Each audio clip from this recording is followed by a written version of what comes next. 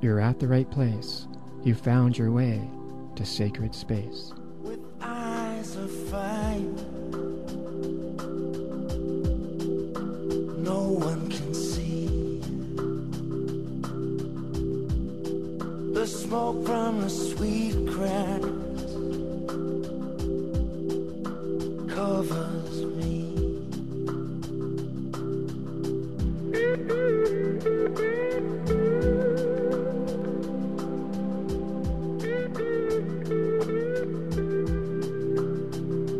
I am drawn,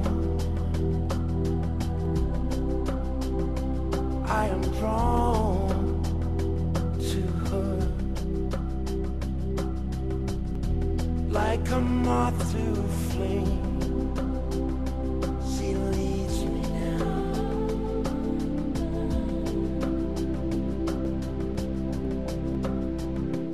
unbound.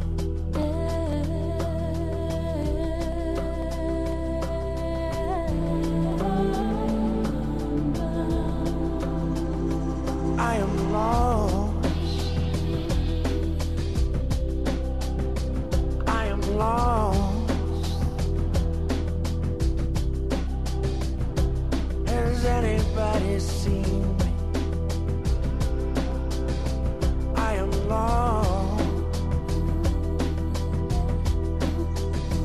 Oh, nothing is forgotten. Behind, wherever I am, she leads me now, unbound. No borders, no fencing, no walls.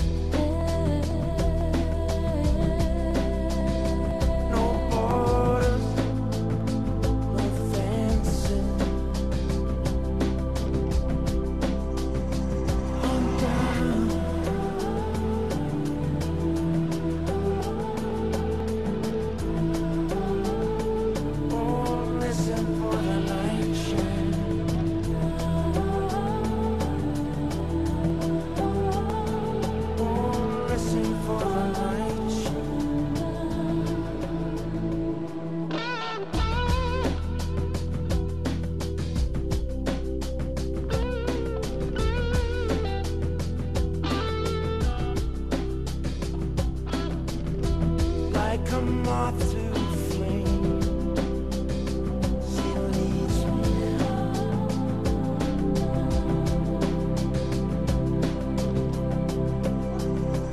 unbound.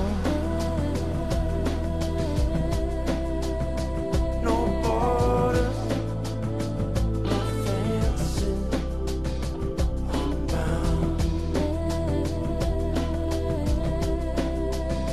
No borders, no fences, unbound. You're listening to UMFM 101.5 at Winnipeg, Manitoba. The lines are now open at 269-8636.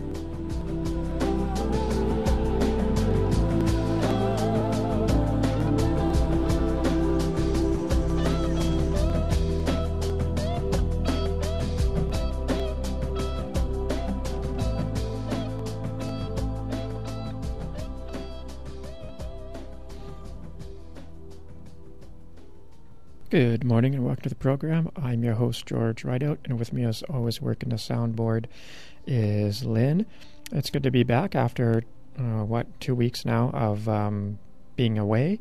We went down to Columbus, Ohio, to a seminar there from a past guest. And, today is kind of maybe it's a two-parter from that seminar because we happened to meet a number of people there.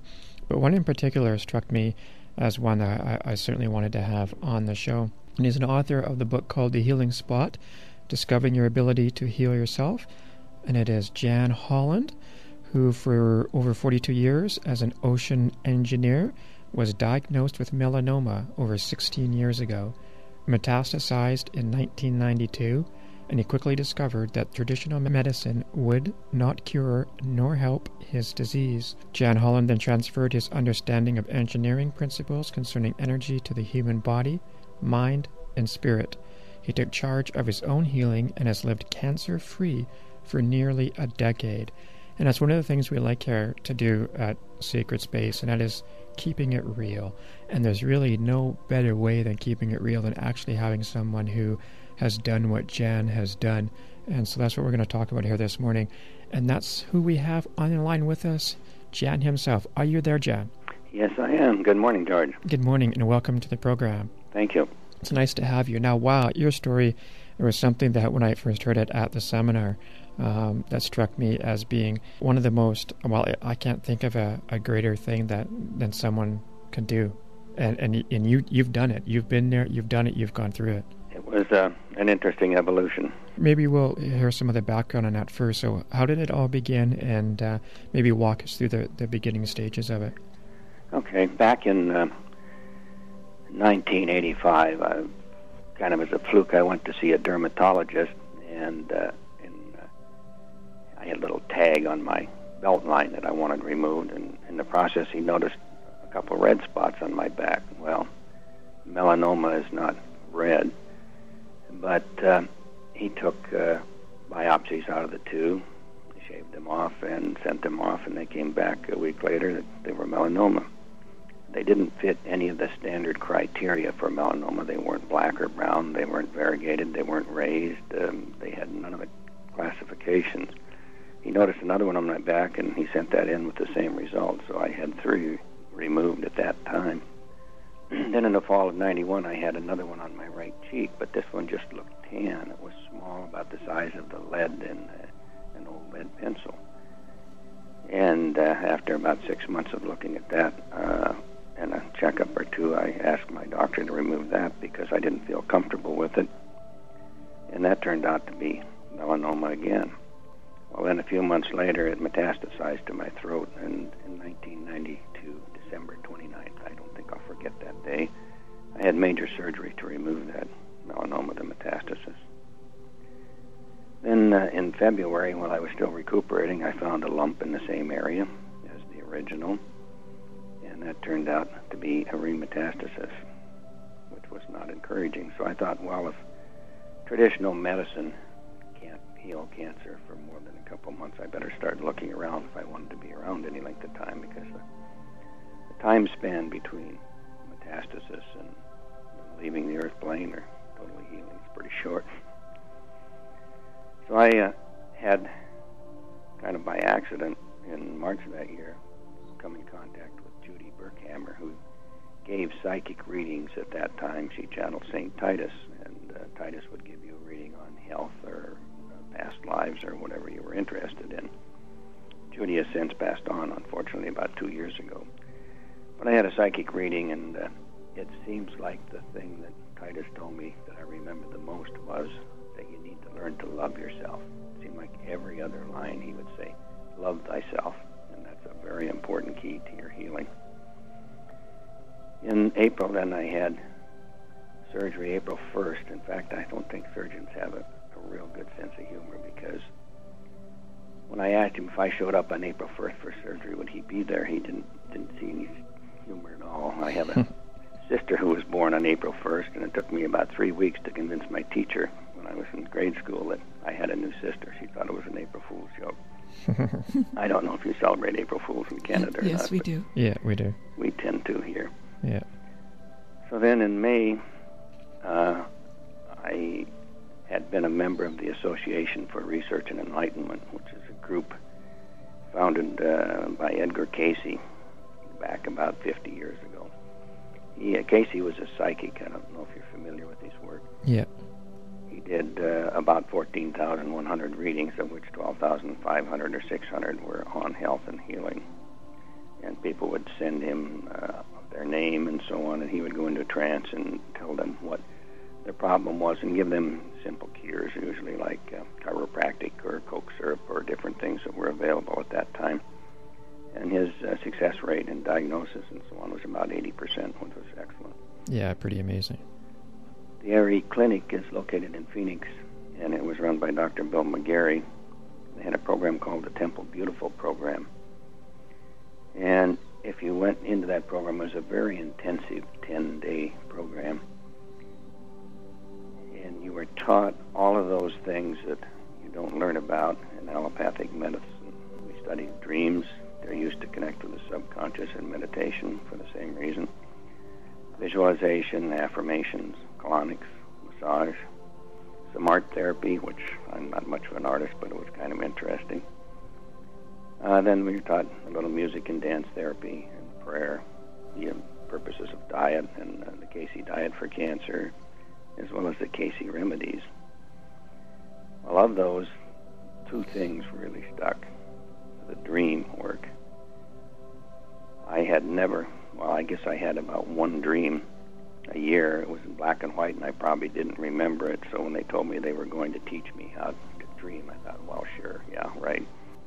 But they told me how to do it, and that night I had 3 dreams, which I was able to remember, so I was very much impressed by that. I had been scheduled to go to the Mayo Clinic the week after the Temple Beautiful program, because when I had my first surgery, I lost my voice. I could just whisper. The nerves that controlled one vocal cord were damaged somehow, or cut, I think probably damaged. And they were going to stretch the vocal cord that didn't work across the opening in the voice box and then stitch it in place so that it would be there. What happens when you speak, the vocal cords pop over the middle of the voice box, the air flows by, and they vibrate. So if you have 2, you can make a normal sound. With 1, you can make almost no sound. So I asked the doctor in charge there at the Temple Beautiful program, Dr. Bill, I said, should I go to the Mayo Clinic and have that surgery? And he looked at me for a moment, and then he said, well, why don't you dream on it? Well, that had never occurred to me. I wasn't used to using dreams. But he says your subconscious will know what you need to do. So that night I programmed for a dream and asked if I should go to the Mayo Clinic. And I saw the following dream play by. I was watching a weather map like on TV. It was kind of like Willard's weather map or whoever you have up there. But across the center was a little ticker tape going, and it had like colons and commas and asterisks and once in a while a letter, and it looked like something written backwards. I said, I can't understand that. It was kind of a lucid dream. So at that point, the map shifted to up around Minnesota. So I said, well, I can take that to mean the Mayo Clinic. So the map went away. Then a little while later it came back, but this time it showed the eastern U.S. out to Minnesota. And it showed a little car. It was the Mickey Mouse car with the bandages or Band-Aids on the tires and the little open convertible. And it was just kind of bouncing between Pennsylvania and Minnesota. And we had planned to fly from Phoenix back to Pennsylvania and drive out to Minnesota for the surgery. The next thing I saw was a long front-end black limousine. And it had a chauffeur driving it, and I was this little bitty person. I was so small, and I was sitting in the back seat that I couldn't even see out the window. And the last thing that I saw was a picture of a desk, and it had 8 by 11 pieces of paper on it with a blue header on it. Well, I really didn't know anything about analyzing dreams at that point, so the next morning they had a group that was always there. They ate breakfast with us that would analyze your dreams for you. So I told them what my dream was, and they said, oh, that's easy. We said, sure, you can go to the Mayo Clinic and have this Mickey Mouse operation, which was a little Mickey Mouse car. But I'm not in control. I was the little boy in the back seat of the car. Somebody else is running me around. And all I'm going to have to show for it is a big bunch of bills. And the pieces of paper on the desk looked like my insurance claim forms. So I called up that afternoon and canceled my visit to the Mayo Clinic. It turned out to be a good thing to do. I didn't need any more surgery. Later on that summer, we were traveling out west in Wyoming, and I'd had a toothache. And it would come and go, and it really wasn't bothersome. But I woke up one night, and we were visiting friends near Laramie, and it was just killing me. So I took a couple aspirin. It didn't help, so I took a couple more. It didn't help. So I thought, well, I've learned all of these interesting things to work with the mind. Maybe I should try one. So I got up found a comfortable spot to sit and thought I would try visualization. So I sat there for a while, and I was just not getting anything. Nothing would seem to come. I couldn't visualize my tooth. I couldn't visualize the nerve going to tooth. I couldn't even visualize my mouth or anything. So finally, I saw this burst of energy. It was like a sunburst or something. It was red with yellow around the edges. And it was like a fireball.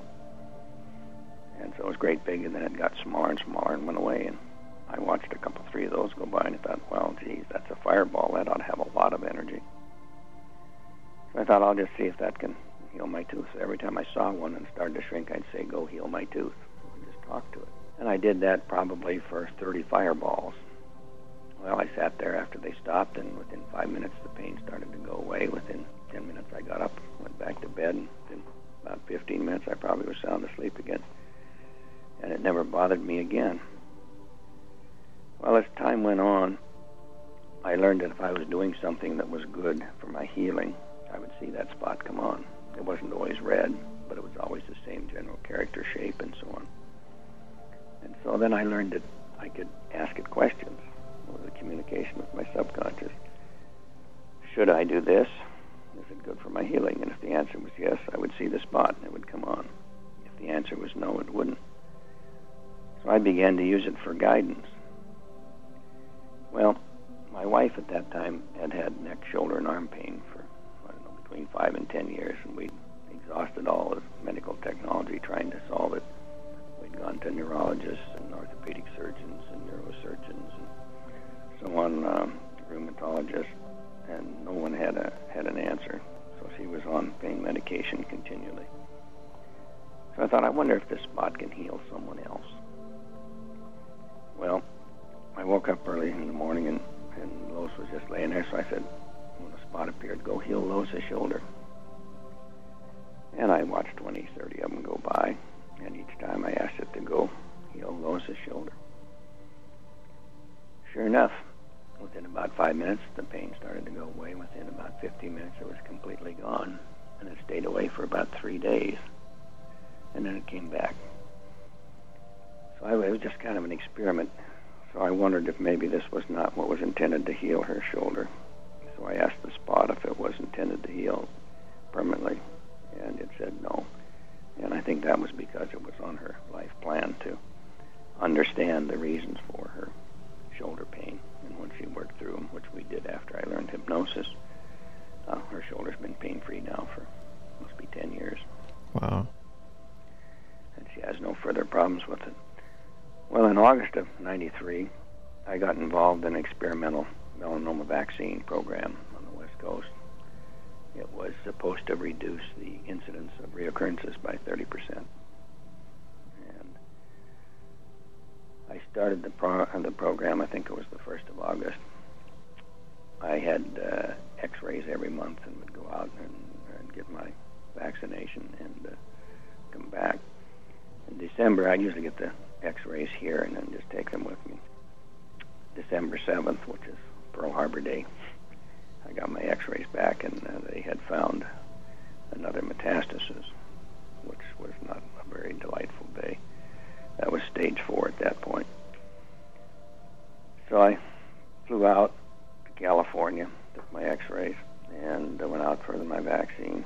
They explained that I should continue in their program because each new melanoma has somewhat of a different genetic makeup, and therefore it might protect against other melanomas, even though it didn't for this one.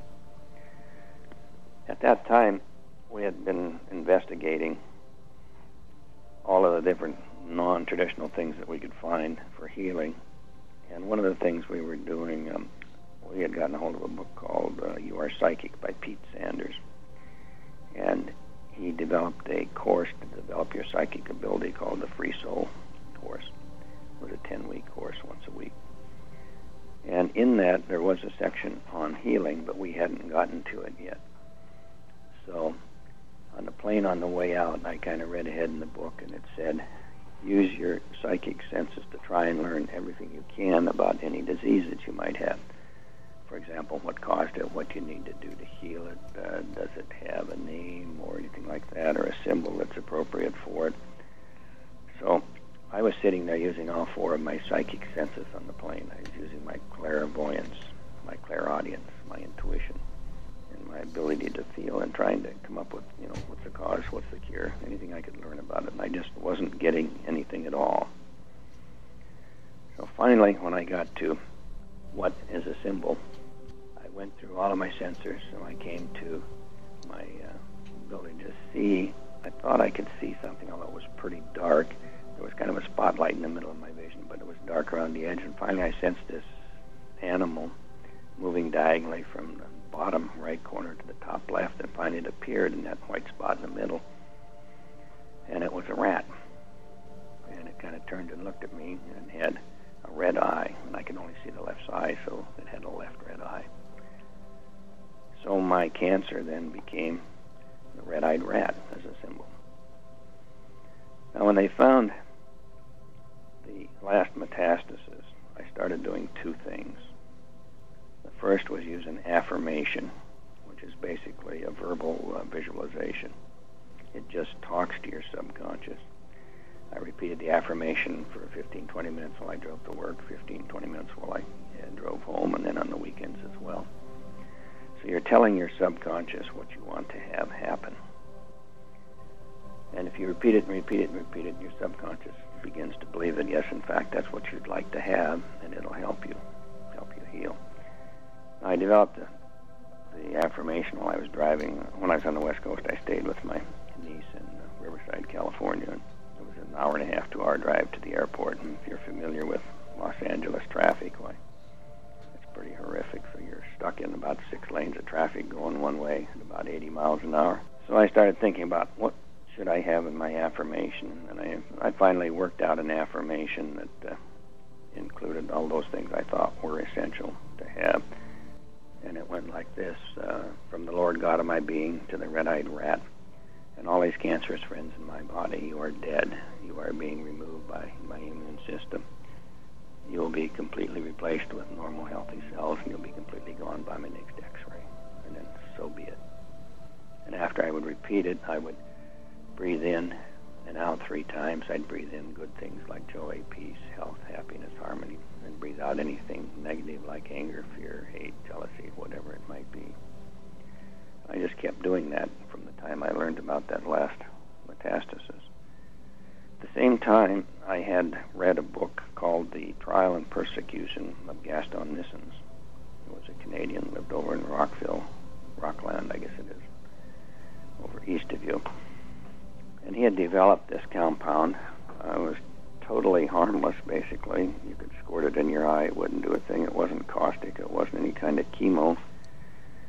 And it was injected into the lymphatic system. It was available by prescription.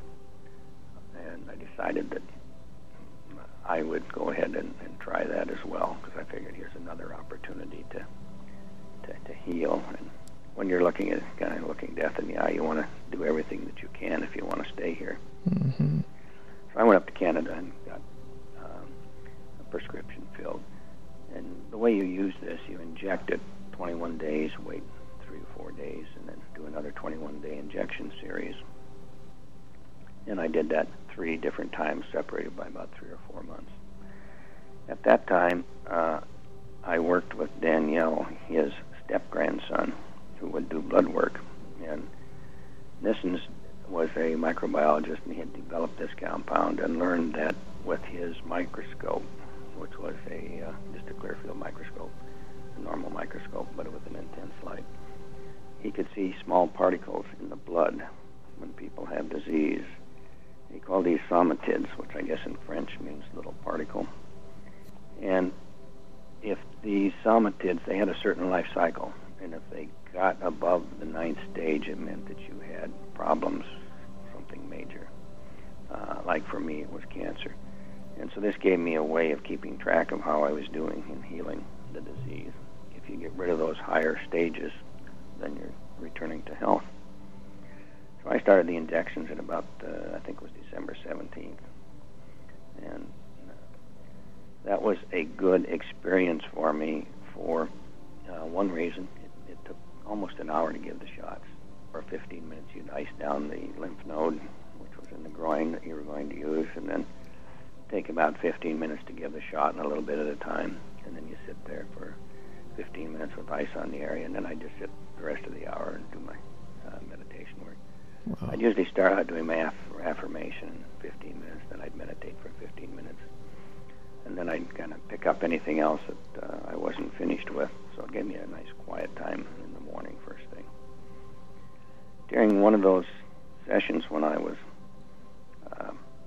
doing my meditation and asking if this was helpful to me, I saw my healing spot, but it was in a heart shape, and it was purplish, which meant that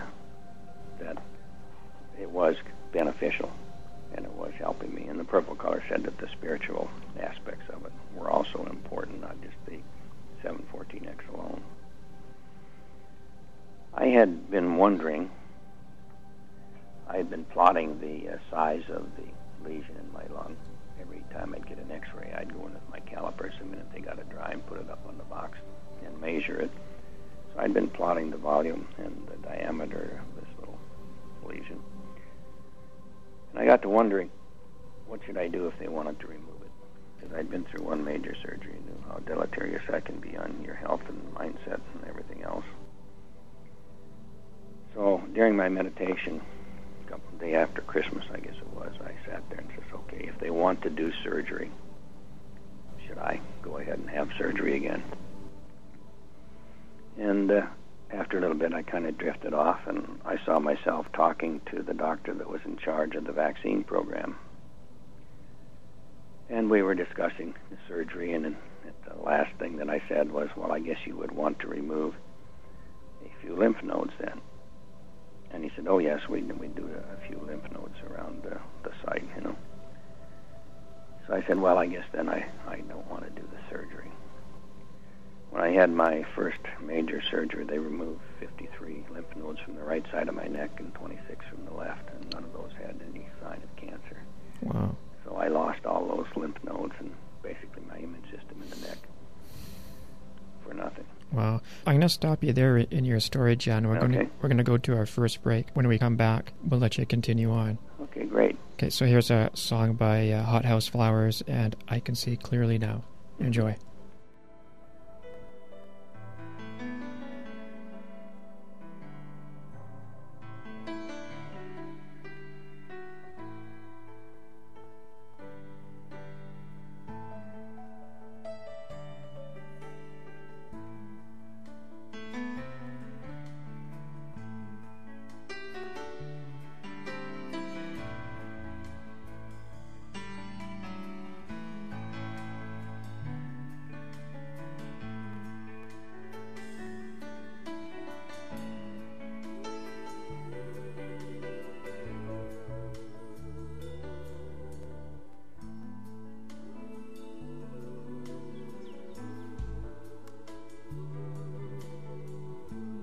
I can see clearly now the rain is gone. I can see all obstacles in my way. Gone are the dark clouds that had me blind. It's gonna be a bright, sunshiny day.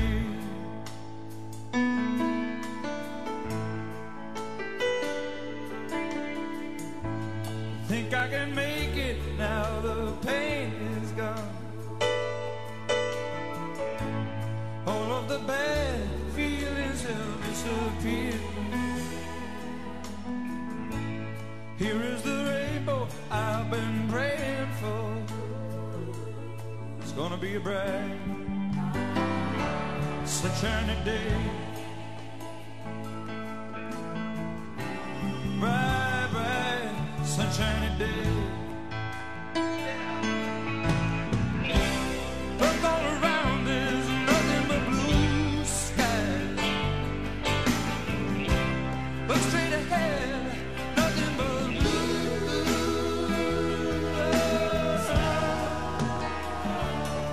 skies.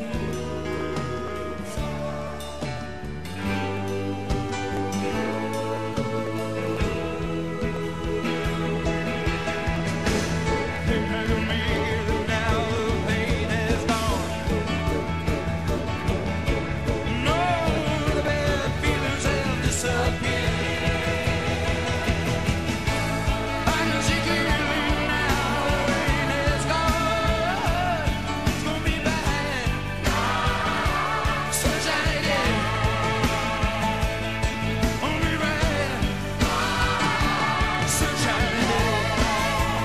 Taking you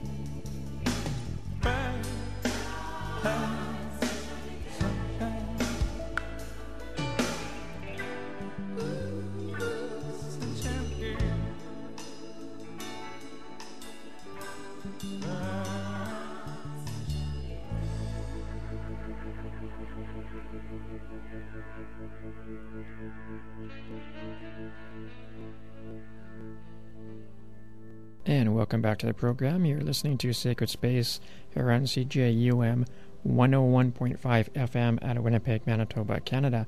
And we're sitting here talking with Jan Holland, the author of The Healing Spot, Discovering Your Ability to Heal Yourself. And Jan did it himself. He healed himself from his cancer, and he's telling us his story. And so maybe we'll just continue right on here. I hate it to interrupt you, but that's, sometimes we got to do those things. But because your telling of your story is riveting, and you're doing it so well. Why, thank you. Yes, I was just telling about the meditation that I had where I asked, should I have another surgery if the doctors wanted to remove the lesion from my lung? And my subconscious basically said no. Now, one of the other modalities that I picked up at the ARE clinic was massage. I found massage to be a wonderful thing. It's very relaxing. It's energy balancing and so on, particularly if you find a massage therapist who does energy work as well as just straight massage. I found that when I was working with getting a massage, my massage therapist and I could watch whatever visions I was having, and I had been seeing different things and came to realize that these were probably past life experiences as well as inputs from my subconscious, superconscious. On January 6th of 94, I was getting a massage, and I was sitting there watching, and I see a helicopter, and it's like dangling this big object underneath it. It goes over, and there's a volcano on my right, and most of this is tones of red for some reason. And it dropped this object into the volcano. And the volcano erupted and boiled over, and everything rolled down the side, including this big object, went into a cave at the bottom of the volcano. And then a bunch of rocks and stuff fell down on top of it and sealed it up. And after I experienced that, I asked my massage therapist, did you watch that? And she said, yes. And I says, what did you think it was? And she said, well, that was the red-eyed rat hanging under a helicopter, went over and got dropped into the volcano. And it boiled over, went into the cave, and got sealed up. And to me, that meant the red-eyed rat was done for, which I thought was a pretty nice thing to have happen. About a week later, I got to wondering how much effect the 714X had on my healing. And so I asked my healing spot, could it heal my cancer? And I got an imperfect spot. It was about 3/4 of a spot, which meant that it did help, but it by itself was not capable of completely healing my cancer. Then when I asked, did my affirmation heal my cancer? and I got a beautiful blue healing spot with green sparkles. Well, the blue means spiritual things, so the spiritual work I was doing was helping, and the green is healing. So the spiritual work and so on was healing my cancer. In March of that year, 94, was my last visit to the clinic for vaccination. I had told them that I was taking 714X and I was working with an affirmation and so on, and so they knew exactly what I was doing. So the head of the program came in and said, well, you know, the growth rate on the lesion is slowed down, and it's time to remove it. So I said, well, how would you do that? And he said, well, you know, we could just go in between the ribs and cut it out and bring it out, which would mean they'd bring a piece of lung out. So I said, well, how do you know where it is? You just have an X-ray. And he said, well, we could do a CAT scan. We could locate where it is in 3 dimensions and go in. I said, well, it looks like it's bigger. You know, it's too big to come out between the ribs. How would you get it out? He says, well, he thought a while. He said, we could just cut the rib out. That's not a problem. I said, well, how do you put the rib back? Well, he thought for a while, and then he said, well, we could put a stainless steel plate over it. I thought, well, that's really nice. And he was still thinking, so after a while I said, well, you know, you're right. It really would be better if we just cracked the sternum and spread the ribs apart and took the lung out. And that way I could run my fingers over the lung, and I could find maybe even smaller lumps than that particular one. I could also check the right lung. Well, that really didn't sound too terrific. My aunt had rheumatic fever when she was a child, had bad valves in her heart. She had open heart surgery 3 times, and the last one killed her. But she said the first time she had it, it was just like being run over by a very large truck. You know, there was nothing like it that she'd ever experienced. So I said, well, I guess you'd probably want to remove some lymph nodes then. And the doctor said yes. And we'd move some around the area of the lesion. So I said, well, then I guess I don't want to continue in the program. And he just gave me such an incredulous look that, I don't know, it really kind of bothered me. I never thought I was that dumb, but... So finally I said in my defense, well, don't you ever use your intuition? Don't you ever get feelings about what you need to do to help people heal, or what you should or shouldn't do? And he wouldn't even speak to me. He just left. So from that point on, I was on my own. While I was flying back on the plane, I thought, well, now I've gone and done it. There's nobody looking out for me. But on the other hand, boy, it really makes you work harder, knowing that there's no one else out there that's going to help you. Well, within a month, I just knew that cancer was dead. It may not be moved out of my body yet, but I knew it was gone. And when I realized that, I got so relaxed I could have sat and watched grass grow for a week without it phasing me. I couldn't do my meditation work. I couldn't do anything at all, practically. I just kind of was a blob. I waited for about 4 months till August to get an X-ray because I felt that the radiation that you get from the X-rays is bad for you. And titers, I had a second titers reading, which indicated the same thing. In fact, he gave me a poultice to use to begin to pull the radiation out of your lungs gradually. So in August, I went in and to my local doctor here in the State College area, and I always got an X-ray the day before and had my blood work, and then I'd go in the following day and talk to him. So when I went in, he finally came in, and he had this big folder by then, and he's sitting there thumbing through it. So finally I said, well, did you get my X-ray? Yep. So I'm waiting, and so finally he says, well, did you see anything? He says, nope.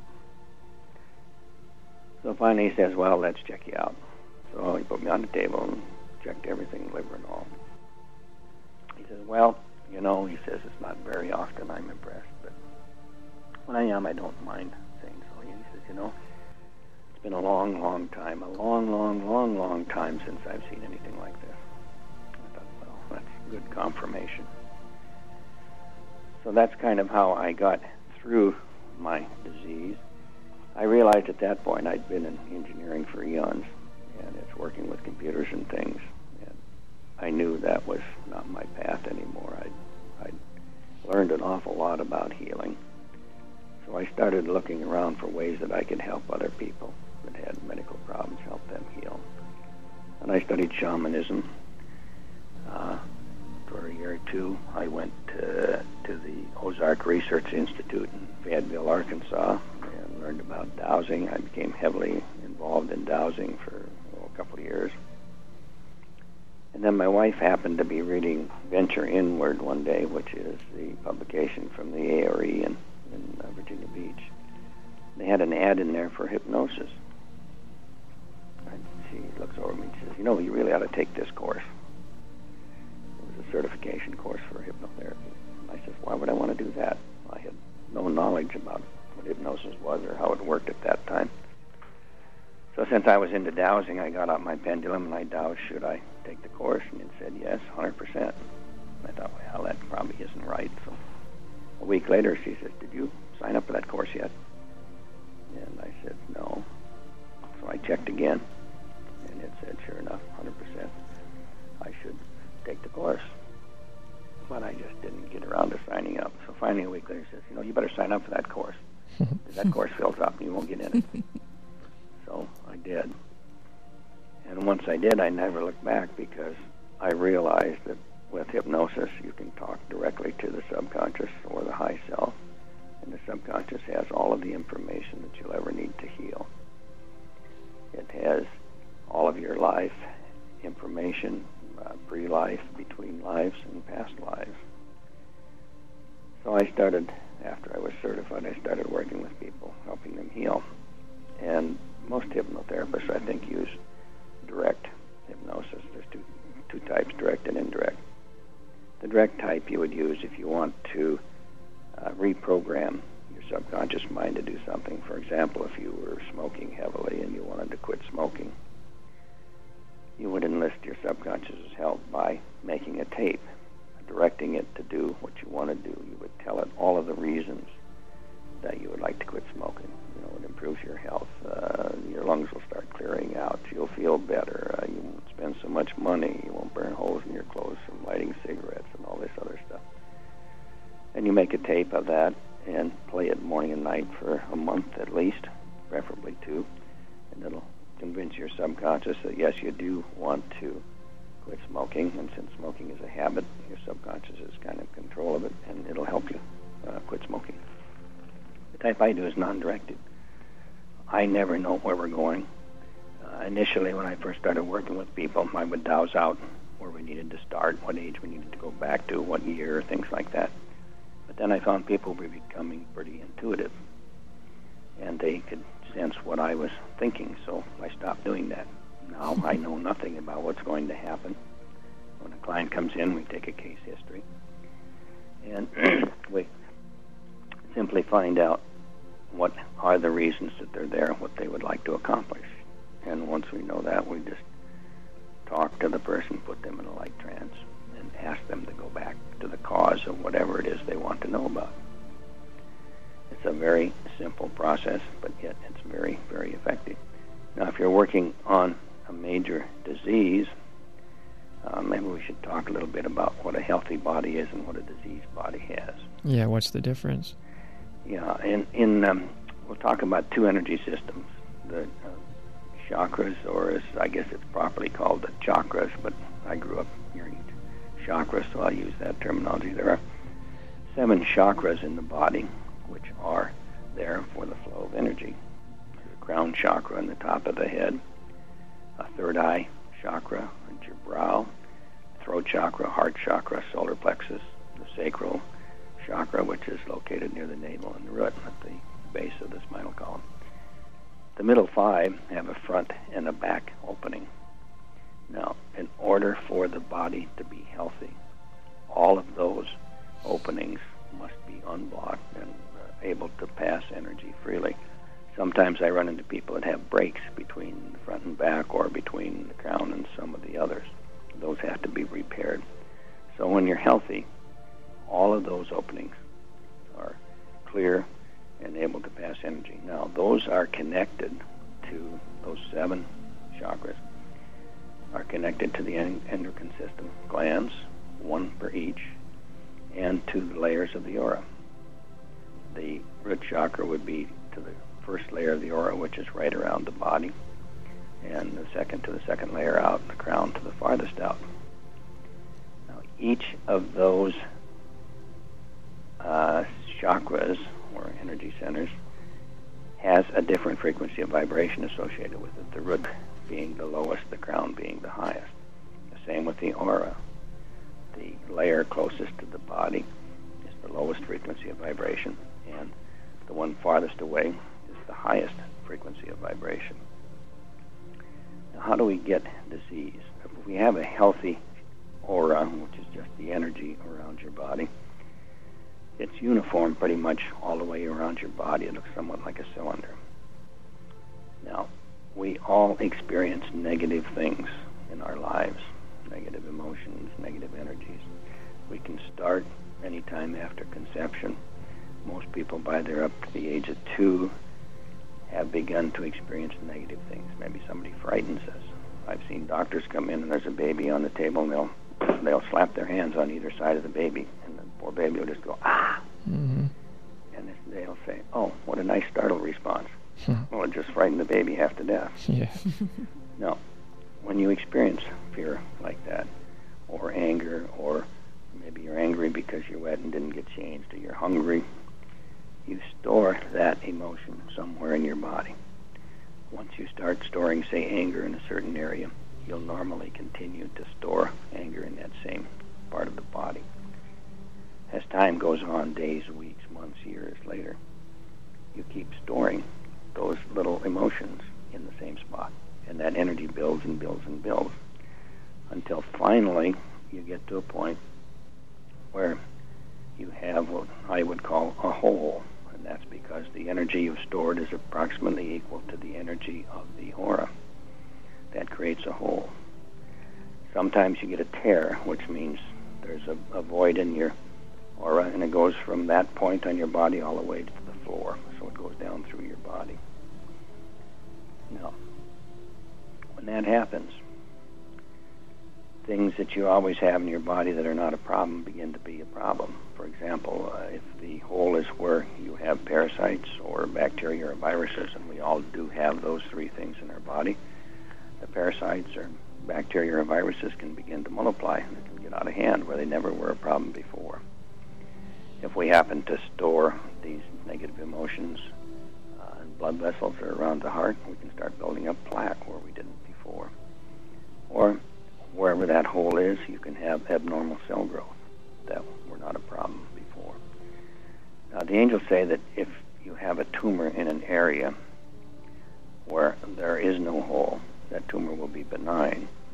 If you have a hole and you have abnormal cell growth, it's going to be cancerous, which I thought was kind of interesting, and I've generally found that to be true. Now, when I first started working with people, I had learned how to clear what I will call negative entities, and we'll talk more about that in a minute, and then restore the energy or fix up holes in the aura. And I would do that by channeling energy from etheric sources. There are 6 of them around the horizon of the Earth, every 60 degrees. And you can locate which one that's appropriate for you to use by dowsing, if you're familiar with dowsing. Mm-hmm. Mm-hmm. And you can use that energy and channel it into the top of the head. And it goes down through the body, and it loosens up energies and entities, and they just kind of drift out. And when you get done, then you would run additional energy into the area of the hole or the tear, as well as into the pineal and pituitary glands. Now, sometimes I would find, and because I'm an engineer, I guess I look for this sort of thing, that people would not soak up energy readily. And I'd look down and they'd have very, very thick-soled rubber sneakers on. So they're a good insulator. They're not grounded. They're not tied to the earth. So I'd have them kick off their shoes, and then they would take up energy like everybody else. Now, when you do that kind of healing, it will clear out entities and so on. And there's 3 possible outcomes of it. If the person has done the work to get rid of the events that caused those emotions, then the aura will stay repaired. If I do a healing prayer while I'm working on them, and if the prayer works, then it will stay healed. And if neither of those things occur, then the aura is going to degrade back to what it was before. I found it like with Lois with her neck, shoulder, and arm pain. If I just ran energy in the crown chakra, it would repair the aura, but it would only last 2 to 3 days. Later on, when I started doing hands-on energy work, I found that would last for about a week. But what happens is, since you haven't gone and found the events that were the cause of those emotions that are causing the hole in the aura, those emotions just bleed off the extra energy that you've added. So you need to go in, find the cause, and remove the emotions. Now, hypnotherapy is, I think, kind of uniquely useful for that. It's useful for all sorts of different, both diseases and questions that people might have. For example, things like spirit releasement can be readily done with hypnotherapy. You can just do plain old past life regression, which may or may not be healing. I've had people that play the what-if game, and this is probably quite common for most people. I had one woman who came in, and she had met a nice young man. She was in her mid-50s, I would say. She had met a nice young man when she was in her 20s, early 20s, and he was about the same age. And for some reason, they broke up. And she always wondered, what if I had married him instead of breaking up? What would life be like? Well, all of that information is stored in the subconscious. It was one of her probable paths through this lifetime. So we regressed. I said, that's not a problem. We'll regress you back to the age of 21, which is when they separated, and we'll follow that probable path. We'll do progression from that point forward, which is the inverse of regression. Just look into the future. So we took her back to the age of 21, and we put her back in the relationship, and things went along famously. A year or two, they got married. Within 2 or 3 years, they started having problems. In another year or so, they had split up. And come about age 35, I think it was, she had met the man that she's now with, and had gone on just the same from that point on. So there were different ways that you could go through life, for her at least, and yet end up at exactly the same point. So that must have been something that she had chosen to experience in this life.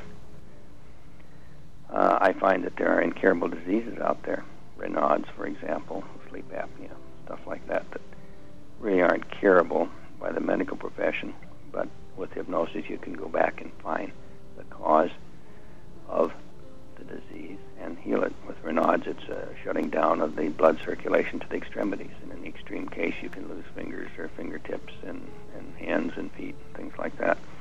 So it can get to be very nasty. Things like sleep apnea. I have 3 brother-in-laws that have sleep apnea, and they all have the machines that pump oxygen onto their face at night. I had one client that came in. He had been to, as it turned out, it was kind of strange, my next-door neighbor is a doctor, and he had been to him for analysis and had done a sleep lab, and they found that he had sleep apnea, and so they wanted to put the mask on him, and they usually do surgery to remove parts of your throat passage to make more airway. And he didn't really want to do that, so he had found a bulletin board or whatever you call it on the web for alternative healing, and asked for information on sleep apnea.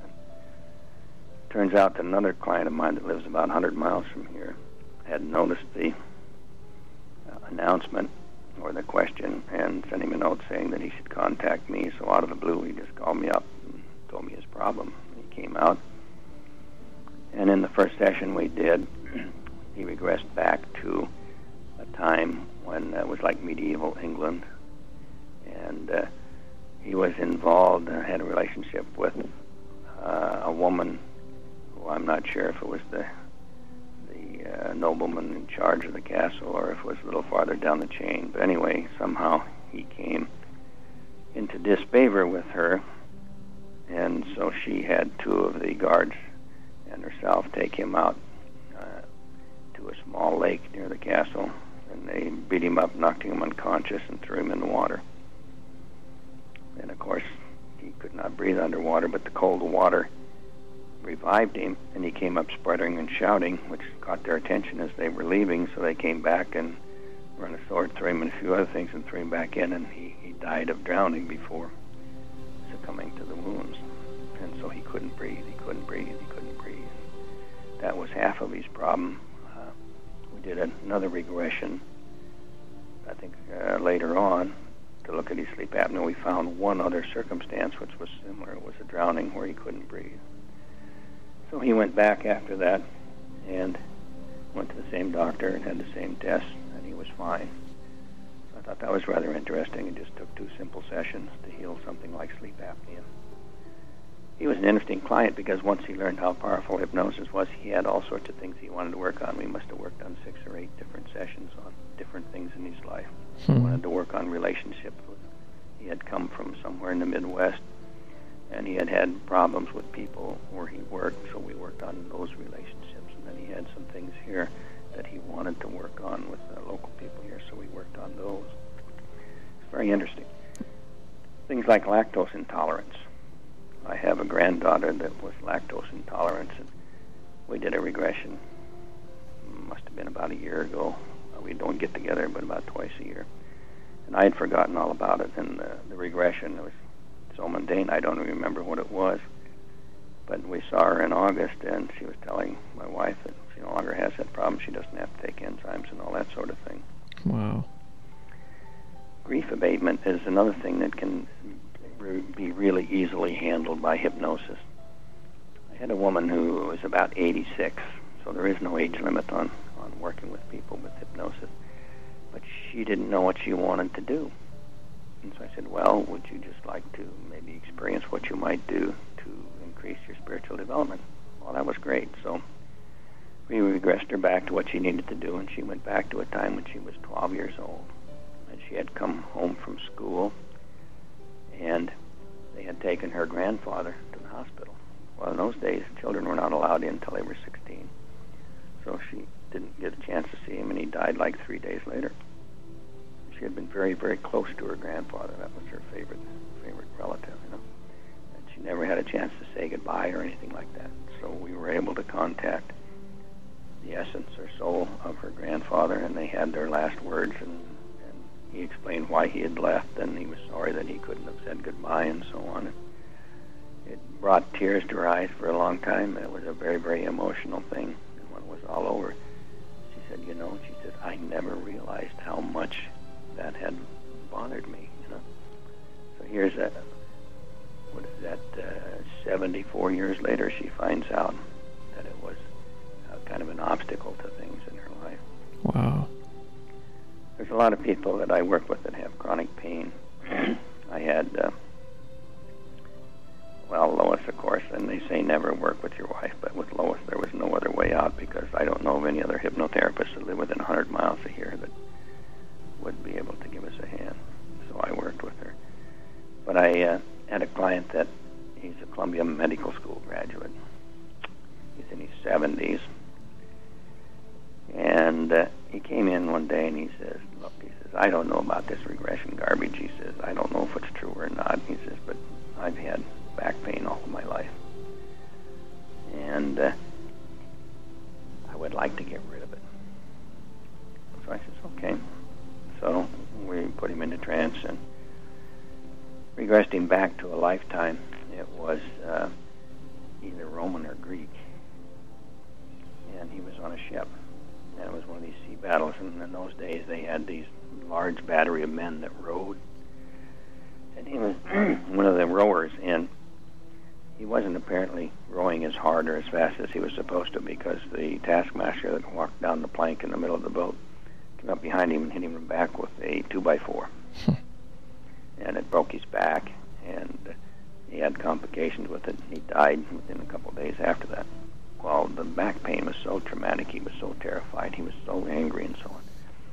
We went through and got rid of those emotions for him. I didn't see him for about 3 months, and I happened to run into him. I said, "Hey, how's your back doing?" He says, "Oh," he says, "I don't even want to think about it." I says, "Why is that?" He says, "Well," he says, "it hasn't bothered me since we did that regression." I thought that was kind of interesting, but that's the thing that you normally find. I know when I had my surgery, after I woke up, it felt like somebody had put a 100-pound concrete weight on my shoulders. I thought, well, I've had that feeling before. And about the third day in the hospital, I sat there and I said, okay, when did that happen? And I started as young as I could remember and went all through my life, and I could not remember anything that was remotely similar to that experience. And when I had my tist reading, he told me what had happened. I had been living in Guatemala, and this was a couple thousand years ago, and I'd built a temple there. And I was in the temple with about 25 other people, and there was a rumbling, and I don't know whether the temple was not located on good ground or there was a volcanic eruption nearby or an earthquake, but the whole temple collapsed. And stones had landed on my shoulders and some on my body and crushed me, and that was where the feeling came from, that I had this tremendous weight on my shoulders. And what happens when you experience something in this lifetime that is identical to what you had in the past life, it's like bleed through from that life and you remember it. If you have a back injury, you might heal that injury completely, but the pain is still there, and if you go to the doctor, they can't find anything wrong. But the bleed through from that past life is what the pain is, so you need to go in and find that lifetime and then get rid of the emotions, and then the pain goes away. Right, once you deal with that, then, then it's dealt with. Okay, we're going to take our second break here. When we come back, I have a number of questions to ask you. Okay, great. Okay, so enjoy Peter Gabriel's I Have the Touch.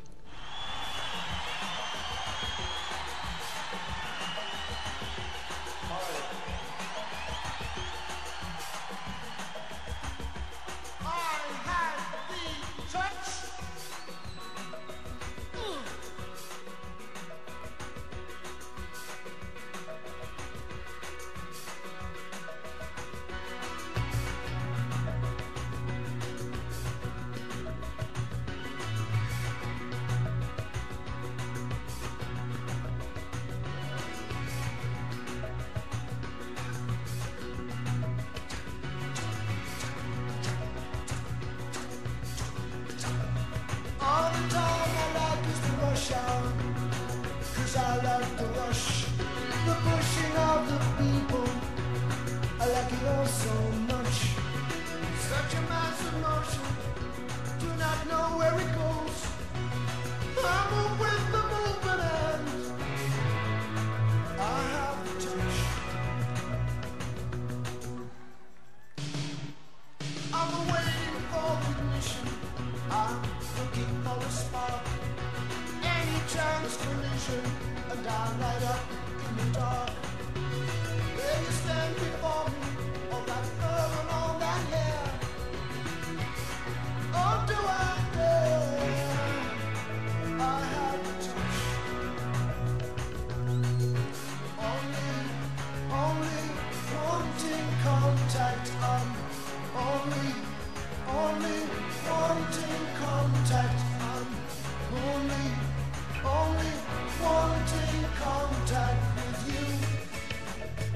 Shake those hands. Shake those hands. Do you think I understand? Shake those hands. Shake those hands.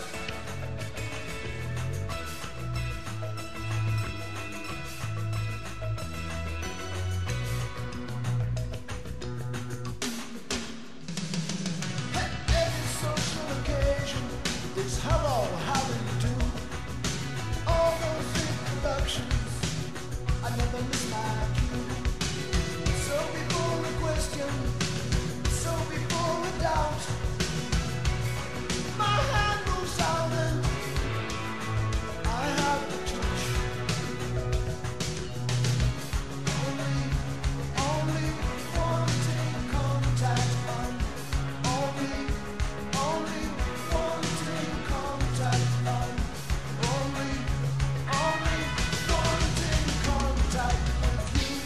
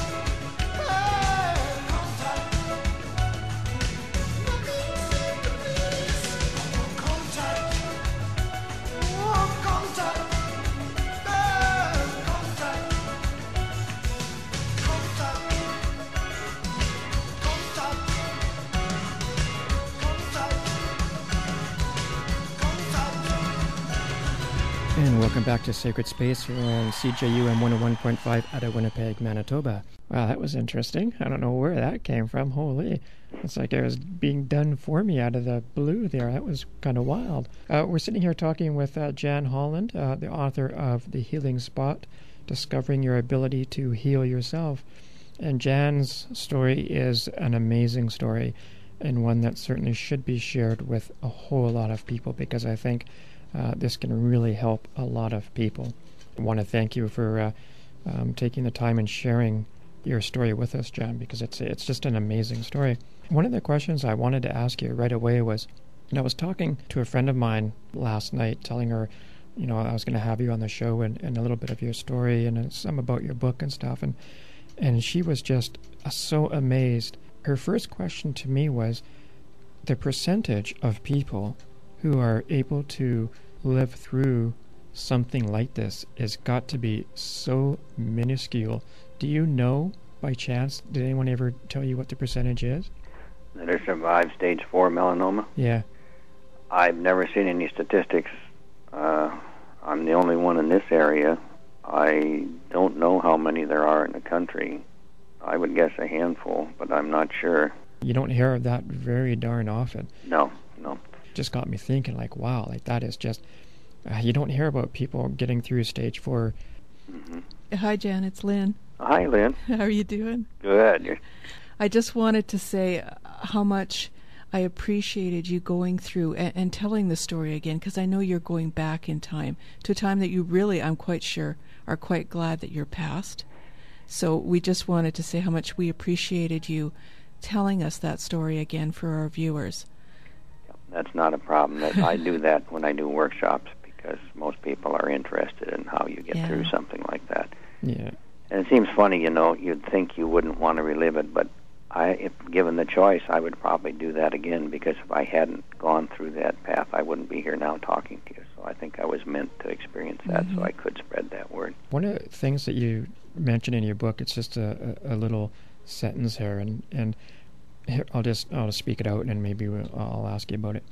It's whenever there is a difference in intent between the conscious mind and the subconscious mind wins. Right. What exactly do you mean by that?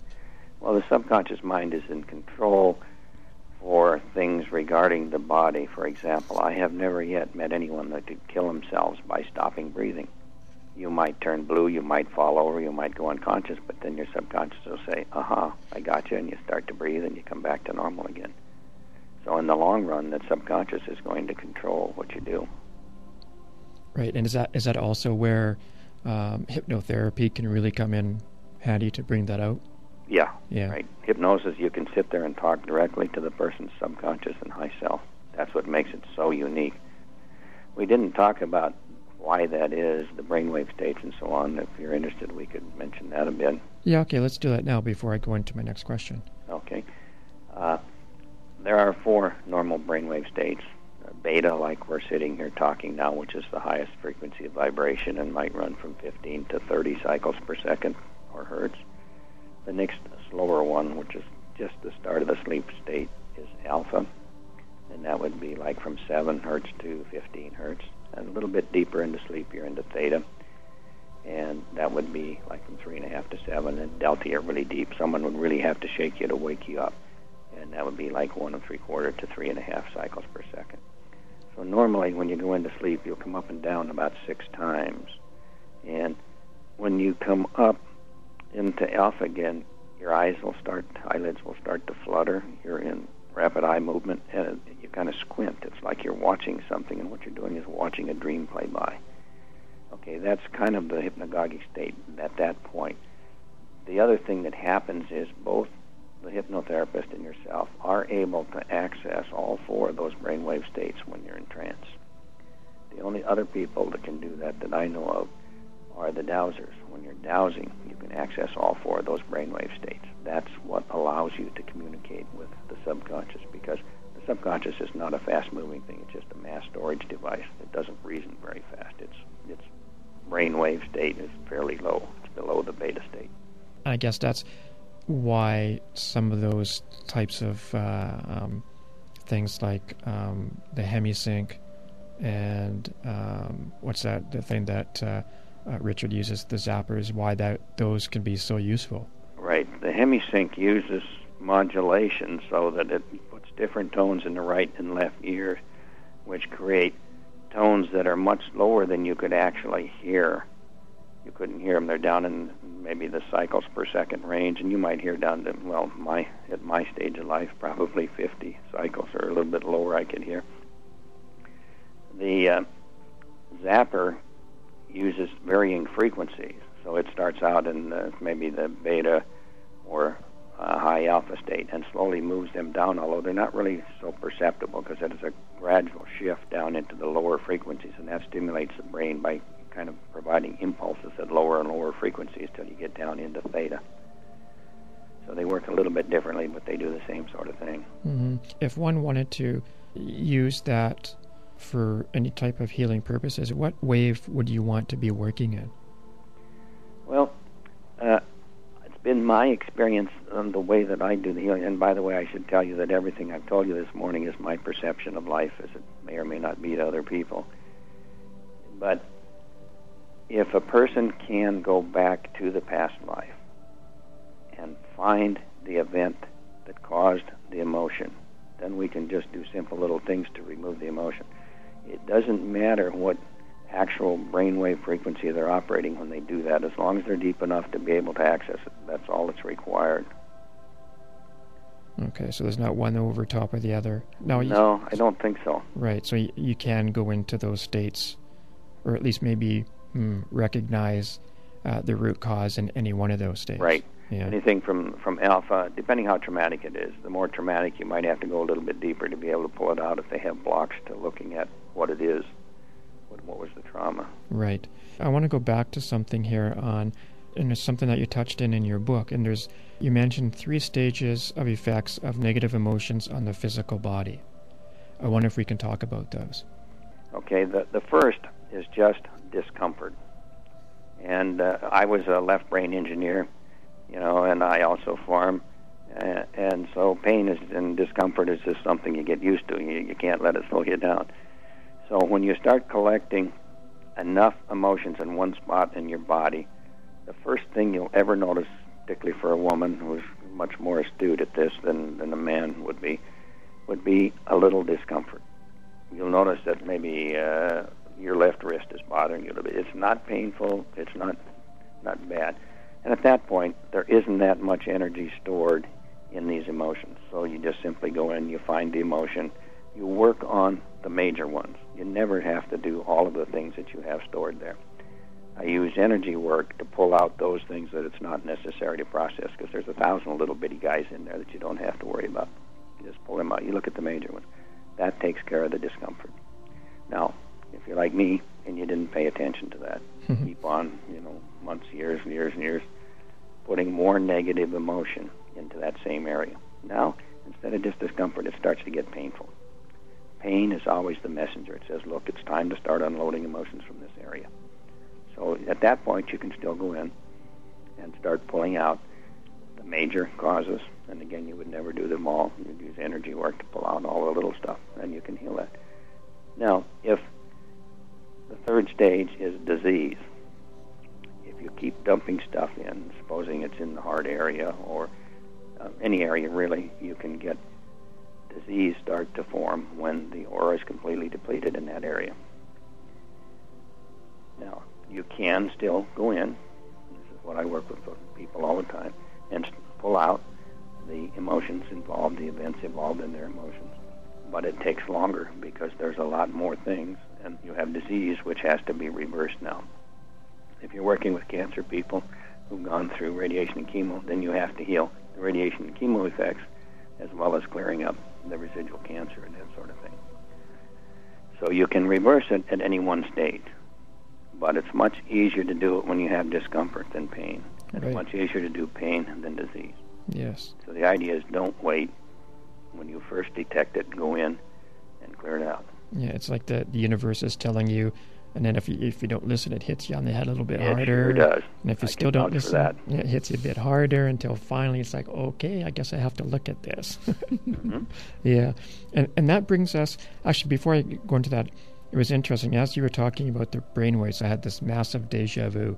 And so whenever those kind of things happen, I just like to mention them because I like to give it energy. So I just wanted to say that because it's kind of cool when deja vu happens and you just watch it and give it energy. So I just wanted to give that energy. Now, as you were talking about the 3 stages of effects of negative emotions, go into in your next chapter in the 5 main causes of pain and disease. I wonder if we can speak on that. Sure. Yeah, we've already talked about the emotions that we store. That is an energy. When you think about being angry, you can feel that throughout your whole body. You really get angry. You've got a lot of energy in your body. The next thing is what we would call thought forms. Thought forms can be good or bad. Anytime you think something, that creates an energy. That energy stays there in the universe until something comes along to modify it. If it's directed at someone, it will attach to them. If you've ever been around someone who's really angry, really volatile, and just throws out that anger at everybody around them, it sticks to you. Supposing you're driving, someone cuts you off in traffic, and you say, why that blankety blank person, that puts that energy on them. That energy, that thought form energy, is a real positive energy, and it needs to be removed from people as well. I've had some people in their healing come to the realization that they have dumped massive amounts of anger on a spouse or a parent or something, and we've had to go in and work in spirit with the person that they dumped it on and pull it back off of them. You don't want that attached to them. Okay, the third thing might be what I call negative entities, and we kind of mentioned briefly before about them. There are 4 real kinds of negative entities. The first would be just earthbounds. Now, earthbounds are just souls like you and I that when they passed on did not leave the earth plane. They're just stuck here. And it's unfortunate, but they're still here. Now, they may be here for many reasons. One, they may have been very, very attached to, say, a house. Maybe they were born there, they lived all their life there, they died there. And when they die, they stay there. They may have died very suddenly, like in an automobile crash, and not realize that they're dead. They might have been in a war zone and got just blown to smithereens in just a microsecond, and they have no concept about that they have died and passed on. If you're in a hospital, that's a wonderful place to pick up negative entities, because they have people dying there all the time, and some of them were not prepared to leave or move on. There is another interesting type of soul, and this does not see itself as a negative entity, but it's the soul of an unborn baby that was either aborted or miscarried. That will attach to usually the mother, although I've had cases where it was attached to the sister of the mother because it felt safer with that person than the other. The third type would be nondescripts, which are beings that have an intelligence, but they've never had a lifetime here on Earth. They have no body. The fourth would be an astral or an ET. These generally attach by a cord to a person, sometimes because they want to monitor what the person is doing, seeing, sensing, sometimes because the person has an agreement to be a representative for them and work with them here on the planet. And the last kind would be a demonic. We all hear about demons and so on and so forth, but I don't know if you've followed Drunvalo Melchizedek's work, but he says that what we call demonics are just souls from a higher dimension that were trapped here through some experiments that the government did at some time in the past. And so they should be treated like any other soul and just released and let them go back to their proper dimension. I've never actually worked with anyone who had a demonic in them. I've had some that claimed to be demonics, and I think they just wanted to impress you how bad and nasty they were. But I've never actually had any proof that they were demonic. And how is a negative entity able to attach to oneself? Well, that's interesting. You can get them a number of ways. If you have a hole in your aura, you're susceptible because there's no energy there. And See, these entities want to keep re-experiencing life, basically. So if they were into drugs or that sort of thing, they'll find someone who takes drugs. When you're totally out of it on drugs, they can attach to you. If you have anesthesia in the hospital, you can pick up entities because you have no protection unless you're smart enough to do protection before you go in. I was not, so when I had my first surgery, I picked up a couple entities, which I carried around for a couple of years. And the effect that they had on me was that when I closed my eyes, instead of just seeing a blank like TV screen, I would see red, and be red boiling. And when I went out to the Ozark Research Institute the first time, I volunteered for a spirit clearing with Tom Millerin, and he removed 2 entities from me that I'd picked up when I had the surgery. When I closed my eyes after that, immediately, it was a clear screen. There was no red anymore, which told me that these things do have an effect. I've had any number of people that have entities. About 65% of the people that I work with have entities as part of their problem. But they attach. Sometimes ETs attach without your permission, I understand. But normally these are just floating around in what Scallion would call the borderland. And they can attach to you on a whole, or if you're of like mind or that sort of thing. You can have what I call contract entities. And these are souls that somewhere in the past, in different lifetimes, you have wanted something. And this soul could give you something that you wanted. And so you make an agreement. It gets to attach to you in exchange for what you wanted it to give you. Now those are difficult to break. You can't remove them unless you break the contract. So you have to have the person break that contract, and then you can remove them. There's another similar type of entity, and that's what I would call best friends or lovers. You're so close to that individual. If one of them is nearing death or whatever, at some time they say, we will never part. We will always be together. And guess what? Lifetime after lifetime, they are together. If one of them is here, the other one is attached to them, and vice versa. And they will always be with you. I had an experience just before I go to break here. I had this one experience where I used to, in the old days, I used to journey a lot. And one of these journeys, I went to this place. I don't know what kind of place it was, but this other realm, I guess. And what I saw were these huge, luminescent lights, which to me were souls. And what it showed me, and they were zipping through, I guess, space, what it looked like to be space. But occasionally there was 2 that were joined together, and where they joined, they made another complete circle. And what it was telling me was that you are able to, just like you say, link up with 2 souls are able to link up and stay together and almost form one soul. Mm-hmm. It was interesting, but yeah, that definitely showed me that you can link up with people. We'll go to our last break. Here's some Canadian Bruce Coburn and Soul of a Man. Stay tuned.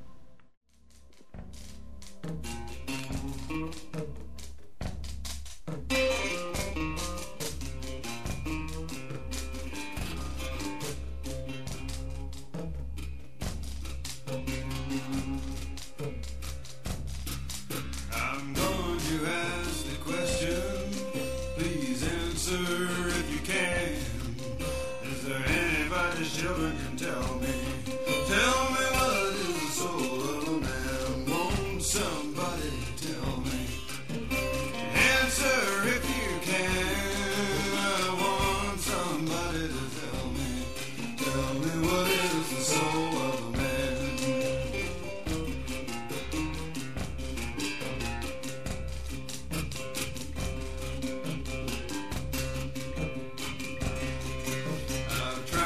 Different countries, I traveled to the furthest lands. Couldn't find nobody could tell me. Tell me what about the soul of a man? Won't somebody tell me? Answer if you can. I want somebody to tell me. Tell me what is the soul of a man?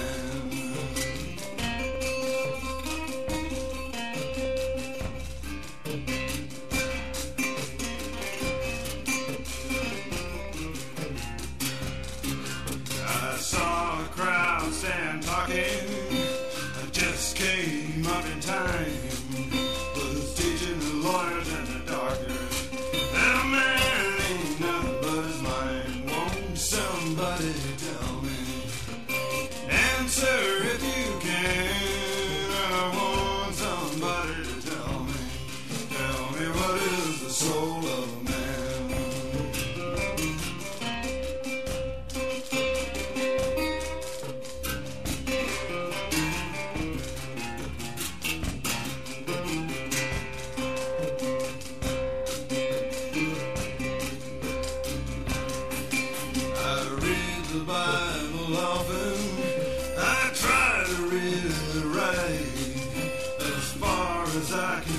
Understand is nothing but a burning light. Well, won't somebody tell me? Answer if you can. I want somebody to tell me. Tell me what is the soul of a man.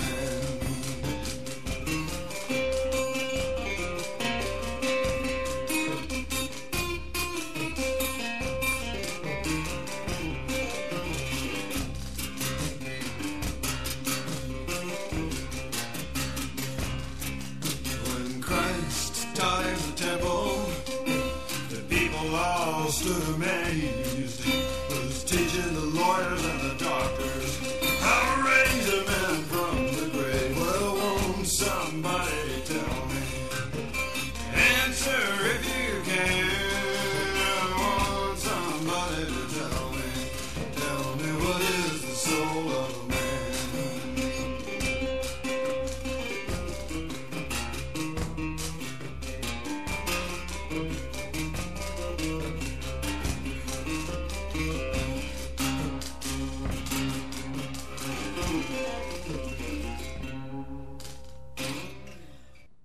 And welcome back to the program. You're listening to Sacred Space here on CJUM 101.5 FM out of Winnipeg, Manitoba, Canada.